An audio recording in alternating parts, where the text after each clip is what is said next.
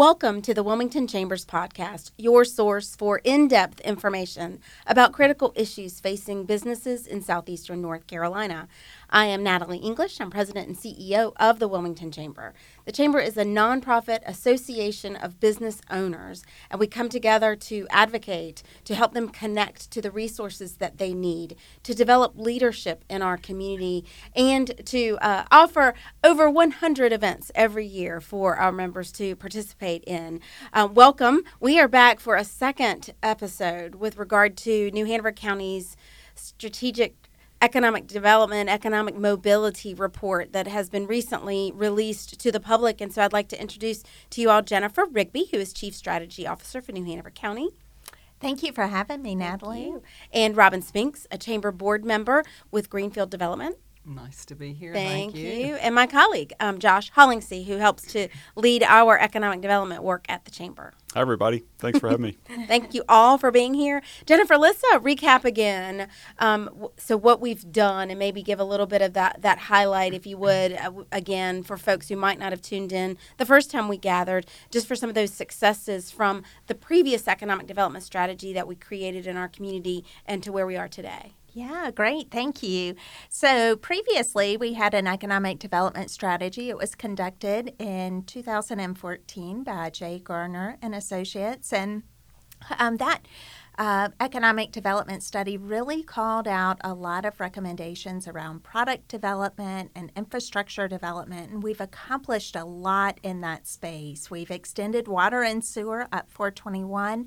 We've also developed a business park out at Blue Clay Road, and so we're working towards creating the products so that businesses can grow and expand here, also so that new businesses can come to this community. And so we've had a lot of great success with that. We've also done a lot of advocating around film industry, and so we've had a lot of good success with that recently. Over the past 2 years, we've had a lot of good announcements with films coming back to our community, which has been great. So we've had a lot of great successes. We've also experienced a lot since 2014, of course, with Hurricane Florence. And I know, Natalie, we were on the phone constantly trying to figure out during Hurricane Florence how to support our businesses and how to make sure that we were being responsive and helping them as they recover. Also with COVID-19, we spent a lot of time with that as well. And so we got to see each other on a video screen then. No, it wasn't just on the phone. Yes, quite frequently. And COVID has changed everything in terms of business. I mean, Sure. it really has just really changed the way business is done and the impacts that it had.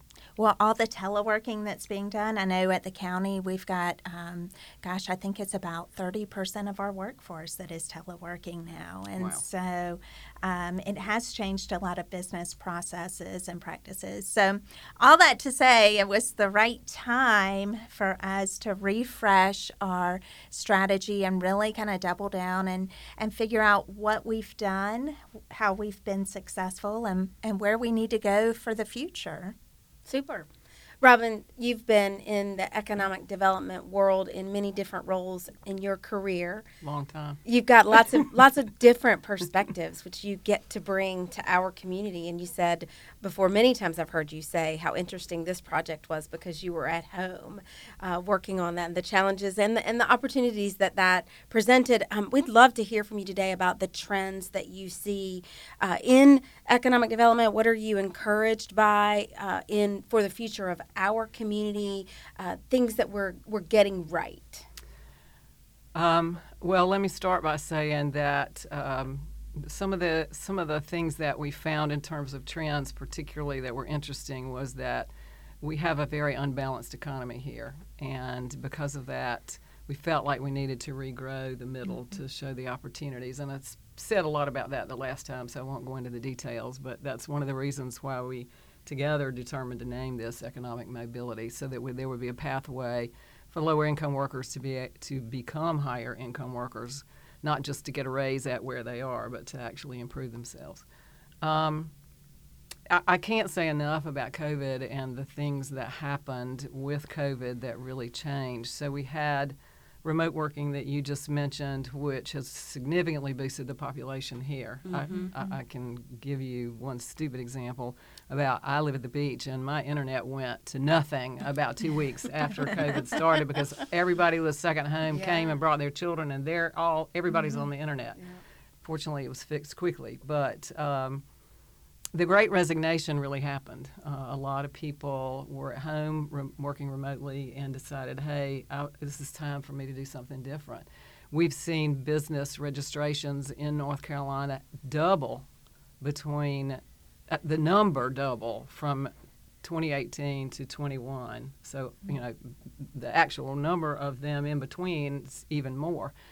And So there's a ton of opportunity for Josh to go out there and find these folks who have moved here and are starting all these new businesses. In addition to, but it also created some issues about labor participation. And so because they quit their job and started their own business, they don't necessarily show up as an employee. So it makes our data look a little unusual to see that's down, but our labor force is actually growing because the population's growing. It's just the participation rate has gone down.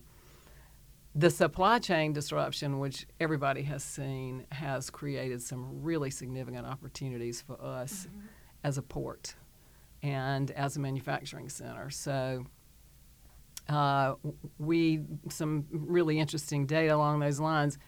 ThomasNet, which is the company that is the information hub for manufacturers primarily, surveyed their companies in North America that had facilities overseas. 83% of them intend to bring that work back to the United States. 83%. Wow. It's huge. So we looked very carefully at what were the top 25 imports and exports in and out of North Carolina.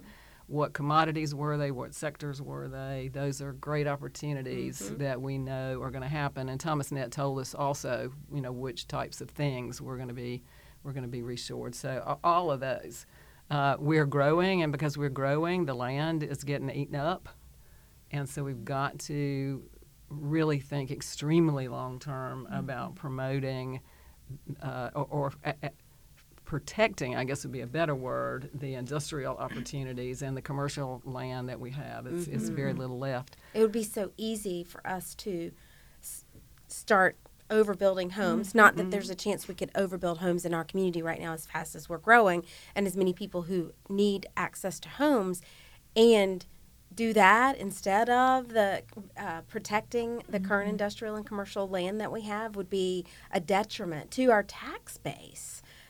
It's a win, right, in local government circles to have significant commercial and industrial tax base to balance what you have to charge your citizens for property taxes and things like that. Right. So it's anyway, those are sort of the primary trends that we saw that impacted the report. There are lots of other details, but those are the main things. So during Florence, actually it goes back to 2016 when I interviewed for this opportunity, and the search committee was very interested in work that I had been a part of in Charlotte around existing business. And in conversations during Florence, elected officials would ask, how many businesses have we lost? And the only answers I could give them were, I can tell you how many chamber members I've lost and how many of those is because they went out of town. But we don't have an existing business retention and expansion program in the county. And so then again, when the pandemic hit, we had those same conversations. And so that's one thing I think that we are doing better now. What else would you say? I need to say something about that. I really need to say something about that and thank the county for fixing it, because over time, we have several economic development organizations, WBD and the Chamber and Downtown and the Tourism Group. And the county fixed the problem by WBD is the primary economic development organization, as we talked about earlier, that goes after the big projects. And so that's obvious. But as a result, because there wasn't anybody really paying attention to the smaller ones, there was a lot going unrecognized. And so by creating a place for the chamber and the WBD to have a line of demarcation and know who does what and really focus on what you do best. WBD is the best around for project management. They really are. But the chamber is where the advocacy needs to happen so the community knows what needs to be done and to take care of their existing businesses, and particularly the small ones, and help them grow. So the fact that y'all put the money in the right places to make that happen, I think, is a really important thing. And obviously downtown and tourism also are significant marketing opportunities for tourists to say, hey, I want to come here and maybe I want to bring my business and stay here.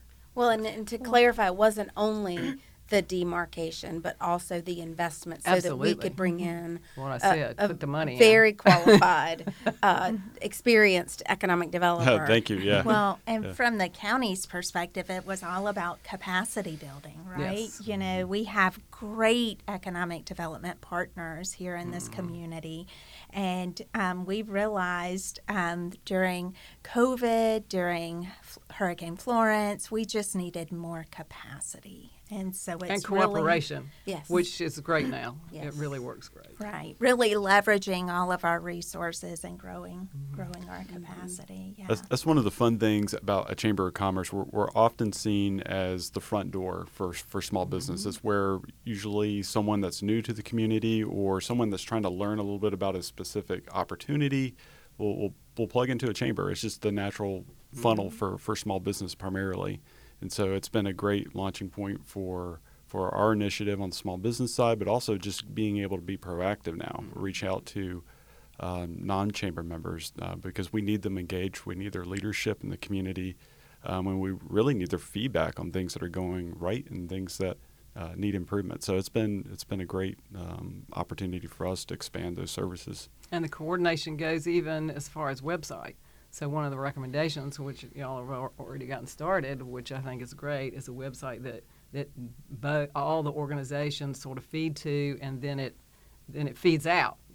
And because so many places, the chamber is the main economic development organization. In other parts of the country, it's structured a lot of different ways. And so, but everybody's got a chamber. And so especially if you're not working with a site consultant, the first place you're going to ask is the chamber. And then y'all can be the front door, as you said, to pass it to the appropriate folks. And that I just think that's same data, using common data, it's going to be great. Will work well. It will. It will, absolutely. So, Josh, let's talk a little bit more about business retention and expansion. If you could maybe just give us a quick snapshot. We won't have time to go into it in great detail for this show. We'll hold it for our next episode. But if you can give a little introduction to tease everybody with. Yeah, so I think the core of any economic development strategy is really that business retention opportunity. It's where you can reach out to your business owners, have personal, confidential conversations about their business, what they're seeing, what's maybe keeping them up at night more often than not.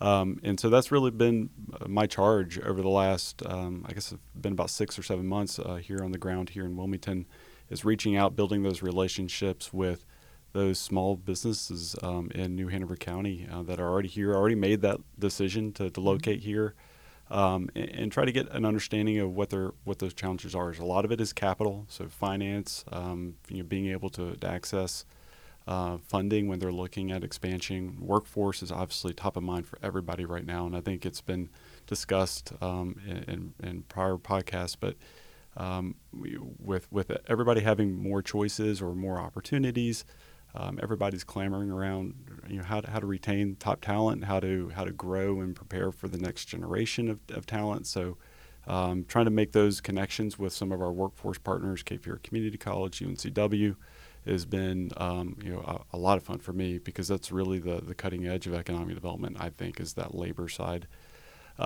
It's the biggest problem for everybody everywhere in this United States of America, and it's a demographic issue. Yes, it is. Yes, it is. And then also leading into the product development side, and maybe beyond just the retaining of existing companies and helping build that relationship and that network, is going out and calling on companies that would be a great fit for Wilmington.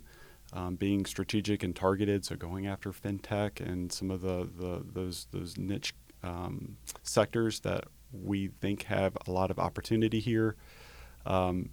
But also on the product development side, and I think Jennifer and the county have done a lot of work on this in the past, but product development is limited, obviously in a smaller county, geography-wise. So trying to be on the tip of the spear and trying to plan infrastructure investments, but also having conversations around land use and where things can go and not go, and those are all fun and interesting conversations to be a part of. But they're headaches for small business when their core business is just trying to generate revenue and deliver great service. The product development, real estate, can sometimes be an issue that they just aren't focused on until it's a priority, and that's where I think the chamber, working with our partners at WDI and WBD, can be very impactful. Thanks, Josh. We're going to dive into a little bit more detail, some of the interesting projects that Josh has had the opportunity to work on already, and then have a conversation again with you ladies about our economic mobility strategy here in New Hanover County. And so that's all the time we have for today. I'm Natalie English, President and CEO of the Wilmington Chamber, and this podcast is your source for in-depth information about the critical issues facing our business community. Yay!